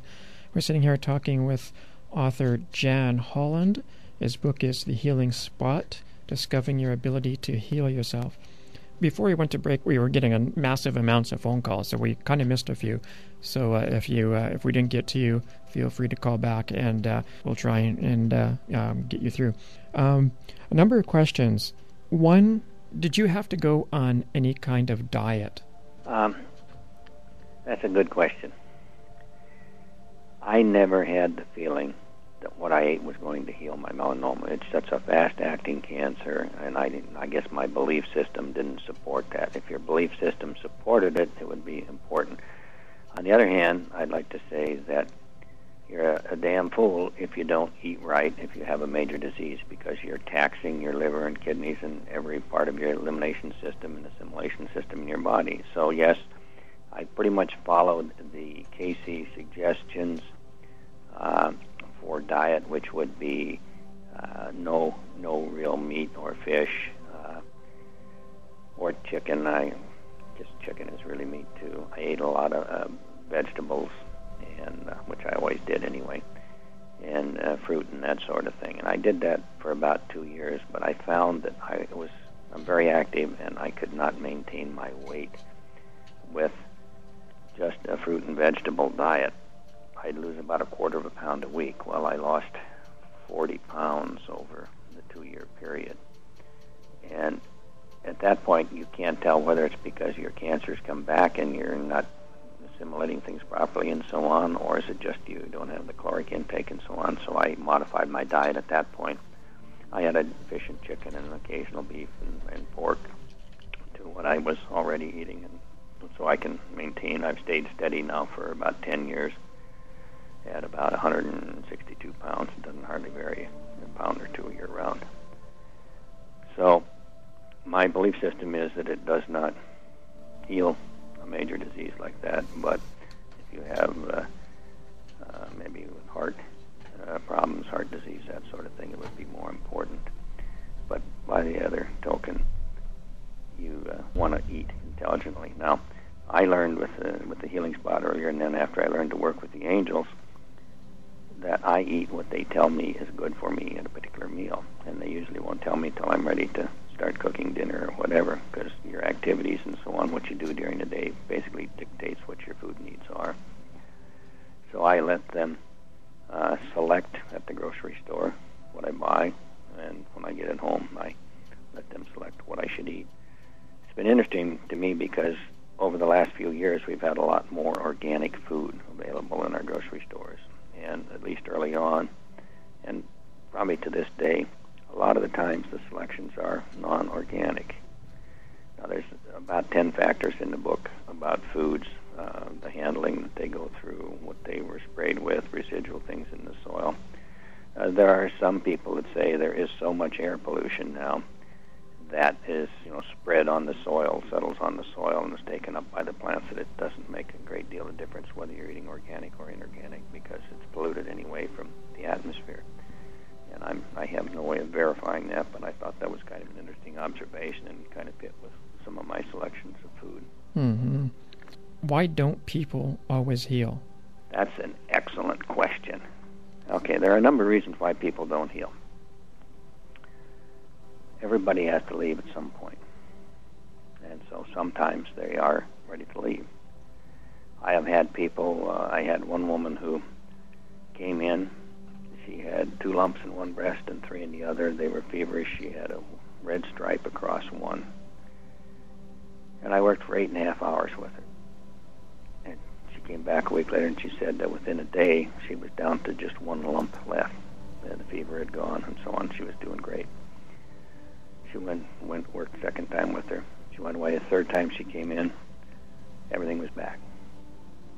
And when somebody comes in with a major illness like that, the first thing I do is sit down and ask them, are you trying to leave the earth plane at this time? Because if they are, it's foolish for me to keep them here, helping them heal when they don't want to stay anyway. And she had realized that she had had a fight with her boyfriend and she was out of here. She wasn't going to stick around. She didn't want to be here. Well, by the time the third week came around, she had decided that she was going to stay. By the time the third week came around, she had another argument, and she was out of here again. She hadn't even realized that she'd slipped into that mode. So we talked about it again, and she decided, yes, she really did want to stay. And from then on, there was no problem. The lumps were gone in a matter of another week or two, and she's fine now. And that was like 6-7 years ago. Sometimes people have on their life plan to learn to deal with certain issues in their life. Like I've worked about the first 5-6 years with people who have been abused in this life. It's on their life plan to learn how to handle abuse. So if you were to come along and give them a magic pill or give them a shot or do some hypnosis with them and heal whatever they have, they would be denied the opportunity to meet their life plan. They were intended. It was like Lois's neck, shoulder, and arm pain. She was intended to work out the causes of that. So if you're going to interfere with their life plan, it's not going to work. Now, there's a lot of mental blocks people can have to healing. The first would be repressed memories. When you experience something very, very traumatic to you at the age you're at, so if you're young, it does not have to seem traumatic at a more mature age. What happens is a piece of your soul splits off, and we didn't really get to talking about soul loss, but a piece of your soul splits off, and it takes with it the memory of what happened. That allows you to live your life rather normally until you get to such an age that your subconscious thinks that you are now mature enough to process that, and then it'll start giving you symptoms, maybe a little ache or a pain or a feeling or discomfort or a dream that'll tell you what you need to process. Another reason people don't heal is because the medical profession doesn't treat past lives. 95% of the people that I work with have as a major cause of their present illness or whatever they're going through, a mental problem or whatever, it's from past lives. Some people who have, this would be a third mental problem, mental block, some people have been so traumatized that the soul popped right out of the body, and it does not want to come back. Those people, you've heard them probably referred to as airheads, spacey. They just really aren't here in total.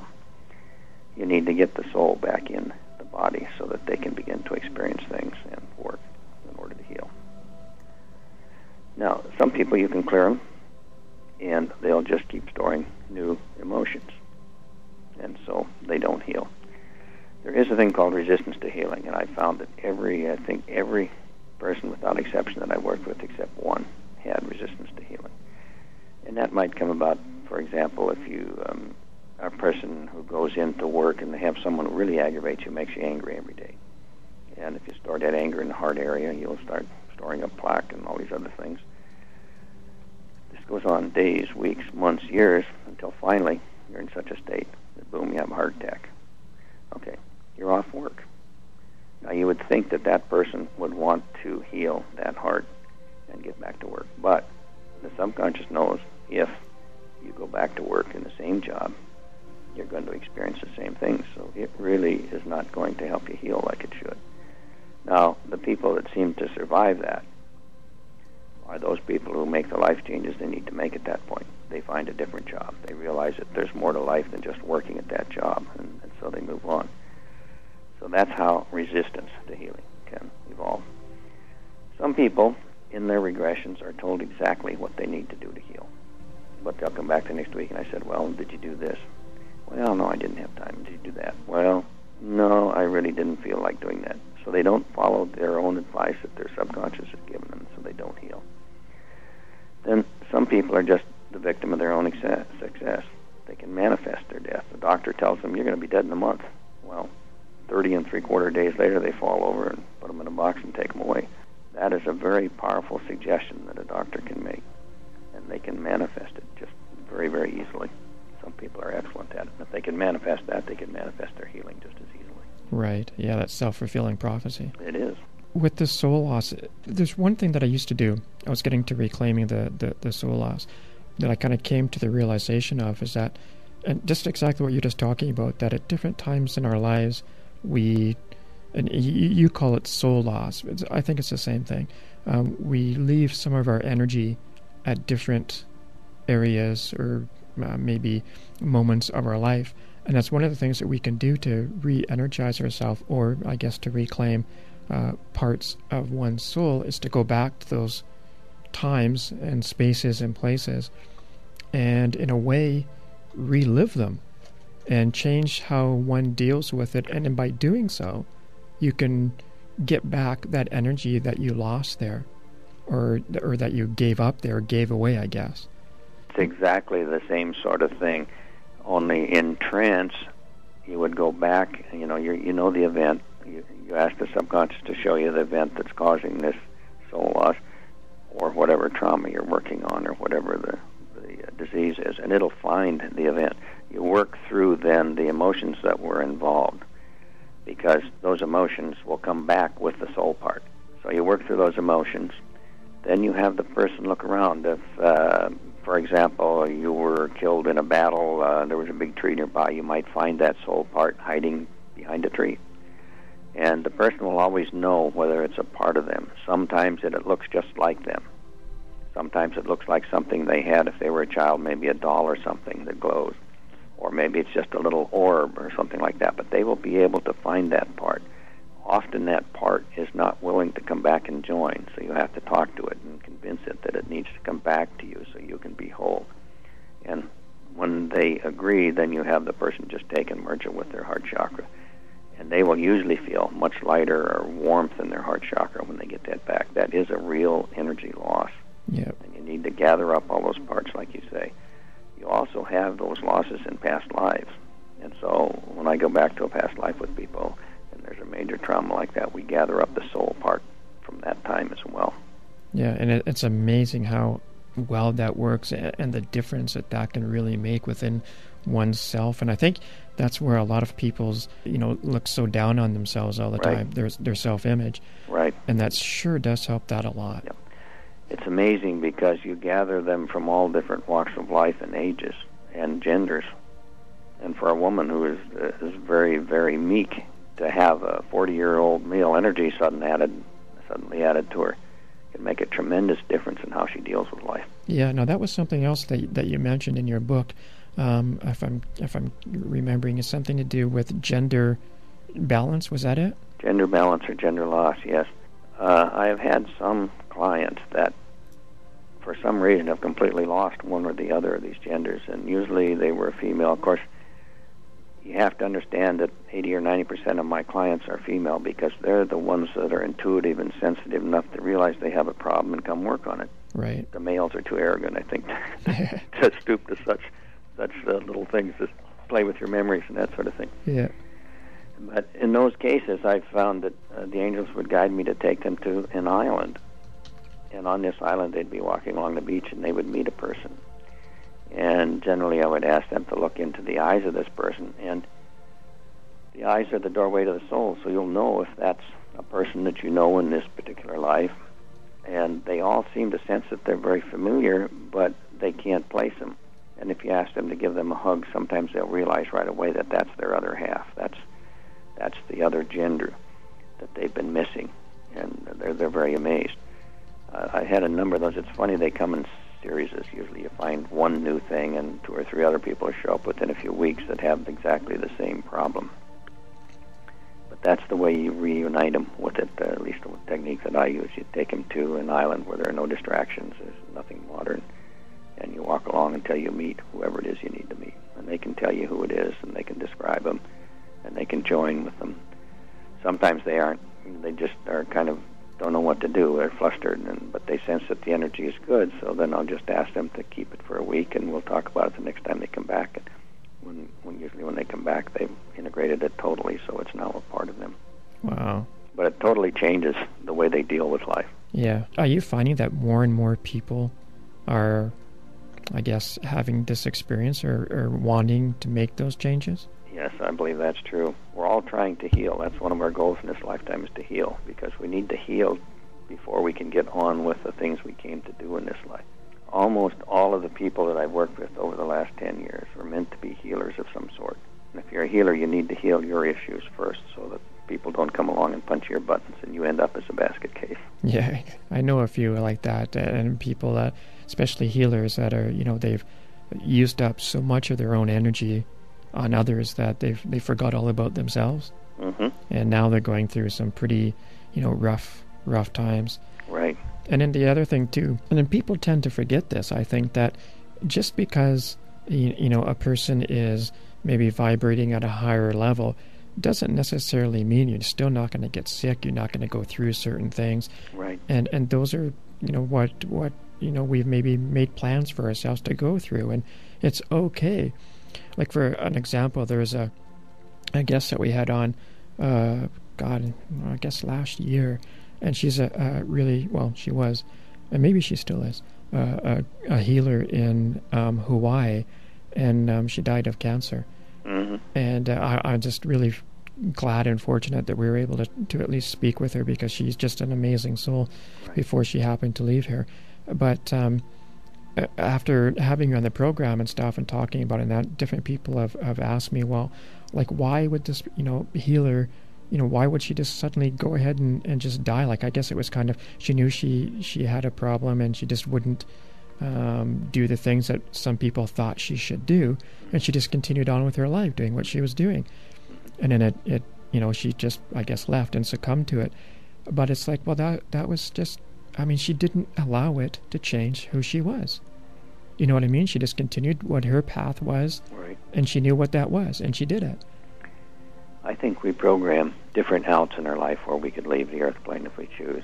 Like, when I was young, I never thought I would live to the age of 25. When I got to 25, I was so amazed. I thought, well, I can live forever now. Yeah. Yeah, I know that feeling. But then when I had my major surgery, the third day in the hospital, I went through a little out of body. When I was asked if I wanted to leave, and I said no. And I kind of knew that there were things that I needed to do, so I came back. And I'm sure that if I had said yes, I would like to leave, I wouldn't have survived the next day. Yeah. That was probably another out that I had programmed and had no knowledge of. So after everything, today's health of Jan is perfect. When I was, at the time I got cancer, I had asthma, I had allergies, my right hip bothered me, and my elbows bothered me, and both my knees bothered me. If I'd go to play or a movie in the evening, I'd have to keep moving my legs about every minute or so just to move the pain around. I don't have any of those things anymore. I eat pretty much what I want. I do what I want. I am taking physical exercises. I do some weight training and stuff twice a week now. But I'm in better shape now than I've been in 10, 15 years, and I have absolutely no medical problems. Wow. That's just amazing. That is so cool and awesome. One of the things that, before we go here, I do want to get, if people want to get in touch with you, is there any way that they can do that? They can do it by email, And the email address is dome, D-O-M-E, at pens, P-E-N-N-S, woods, W-O-O-D-S.com, or by phone at 814-364-9926. I also have an 800 number. I'm not sure that it works in Canada. It works in the States anyway. It's 866-494-1463. Excellent. I very much enjoyed your book. I found it was a gentle, clear, and concise. Very well written. Very well written. And again, I can't even emphasize clear. Mm-hmm. Great. Thank you so much. You know, you allowed the person to and it was divided up into chapters that made it in a natural progression. Yeah, Mm-hmm. and made sense. Yeah. Good. I'd almost call it a healing primer. Well, I've had people take the book and heal asthma and heal allergies and stuff like that, and I don't know what they did, which technique they used, and so on. But I'm always grateful when I hear a story that somebody's done it on their own. You know? Yeah. Yeah, and there's one thing, and he did mention his name too. That we just finished watching. Well, I guess a little while ago, his tapes, and that's Drunvalo Melchizedek. And if my understanding is correct, you actually studied with him. Yes, we went through the first Flower of Life workshops, and then we went through the Earth Sky workshops, and that was a wonderful experience. Oh, I bet. Boy, just watching him was amazing. To be actually like in his presence had to be just truly, truly very, very cool. Yeah, it was. After the Earth Sky workshops, I was in hug withdrawal for about a week. There were 55 people there, and we got hugs morning and night, you know. Yeah. Where did you learn your dowsing? I learned it from the Ozark Research Institute, and it's run by a group of dowsers who have converted over to using dowsing for healing. From Walt Woods was the pendulum dowsing, and Tom Millerin was the L-rod dowsing. I wanted to quickly ask, now you used, if I'm correct, a number of different affirmations during the whole thing? For my cancer, I only used the one that I gave you about the red-eyed rat. That was the only one. That was the only one? Yeah, I used another one when I had the flu one time, which seemed to work quite well until I slipped into my cancer affirmation. Then I started getting the stomach ache and all that back and realized the subconscious only wants to work on one affirmation at a time. So you can't tag team them. Yeah, you can't tag team. It doesn't work. Yeah. Not for me anyway. Maybe you can do it, but I can't. Yeah. No, is that one that just came to you, or did you get it from someplace? The one for the flu? Yeah. I just made it up. In the book, there are some directions for using an affirmation that give you some guidelines, and then it's just use your own words because your subconscious will understand what you're telling it because you're part of it, you know. Right. Excellent. Yeah, I enjoyed that part of the book where you talked about the rat being basically baked. Yep. Yeah, the rat is baked. Ding dong, the rat is dead. I mean, Yep. That was, again, that's the perfect way of explaining to people visuals. Yep. And how important. And how that visual can relate to you. Yep. And make it your own, for sure. Yeah. Right. Yeah. A year or so later, I gave a talk to a group, a church group down in Greensburg, Pennsylvania. And after the talk, we went downstairs to have snacks, and there was a cheese plate in the corner, and it had a brown rat with one red eye, and it was just like the one I saw in my vision. Wow. Wow. And he was plastic, so we knew he was long gone by then. Yeah. Well, I just, again, want to thank you. Our time is done here, and I want to thank you for coming on the program and sharing your sacred space with our sacred space. I thoroughly enjoyed it. Thank you so much for inviting me. Pleasure. Yeah, it's been truly a pleasure, and we'll definitely stay in contact. Good. Glad to hear it. All right. Be well. Yep. All right. And we're head off here to Ray Alexander and Fascinating Rhythm at the top of the hour, and we'll head out with some more Bruce Cockburn in what a more appropriate song, Waiting for a Miracle. Peace out.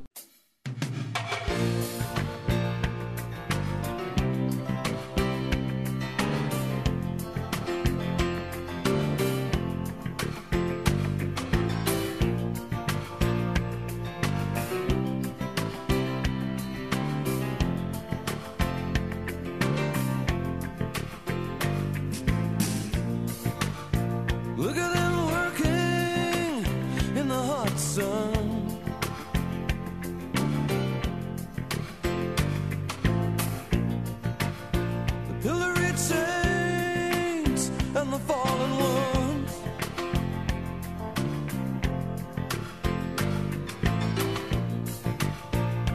working and waiting for the night to come, and waiting for her, and waiting for her, and waiting for a miracle. Somewhere out there is a place that's cool,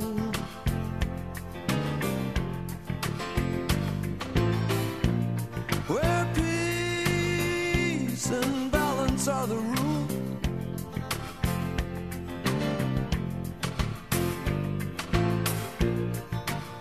Working toward a future like some kind of mystic Jew, and waiting for her, and waiting for her, and waiting for a miracle. You rub your palm on the grimy pane in the hope that you can see. When you're waiting, you stand up proud, you pretend you're strong in the hope that you can be. When you're waiting, like the ones who've cried, like the ones who've died, trying to set the angel in us free. While they're waiting for her, while they're waiting for her, while they're waiting for a miracle.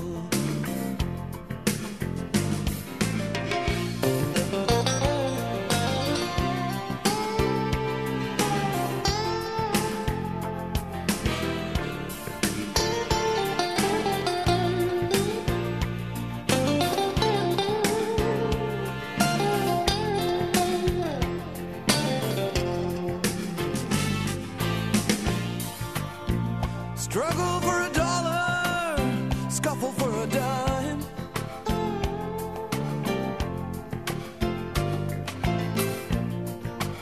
Step out from the past and try to hold the line.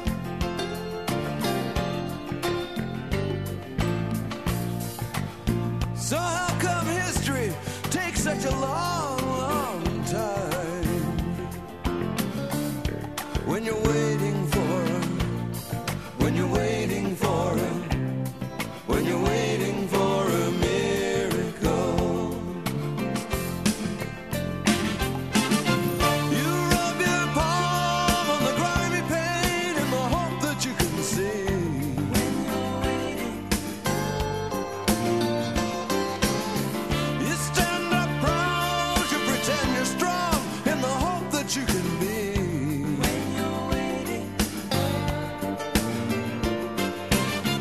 like the ones who've cried, like the ones who've died, trying to set the angel in us free.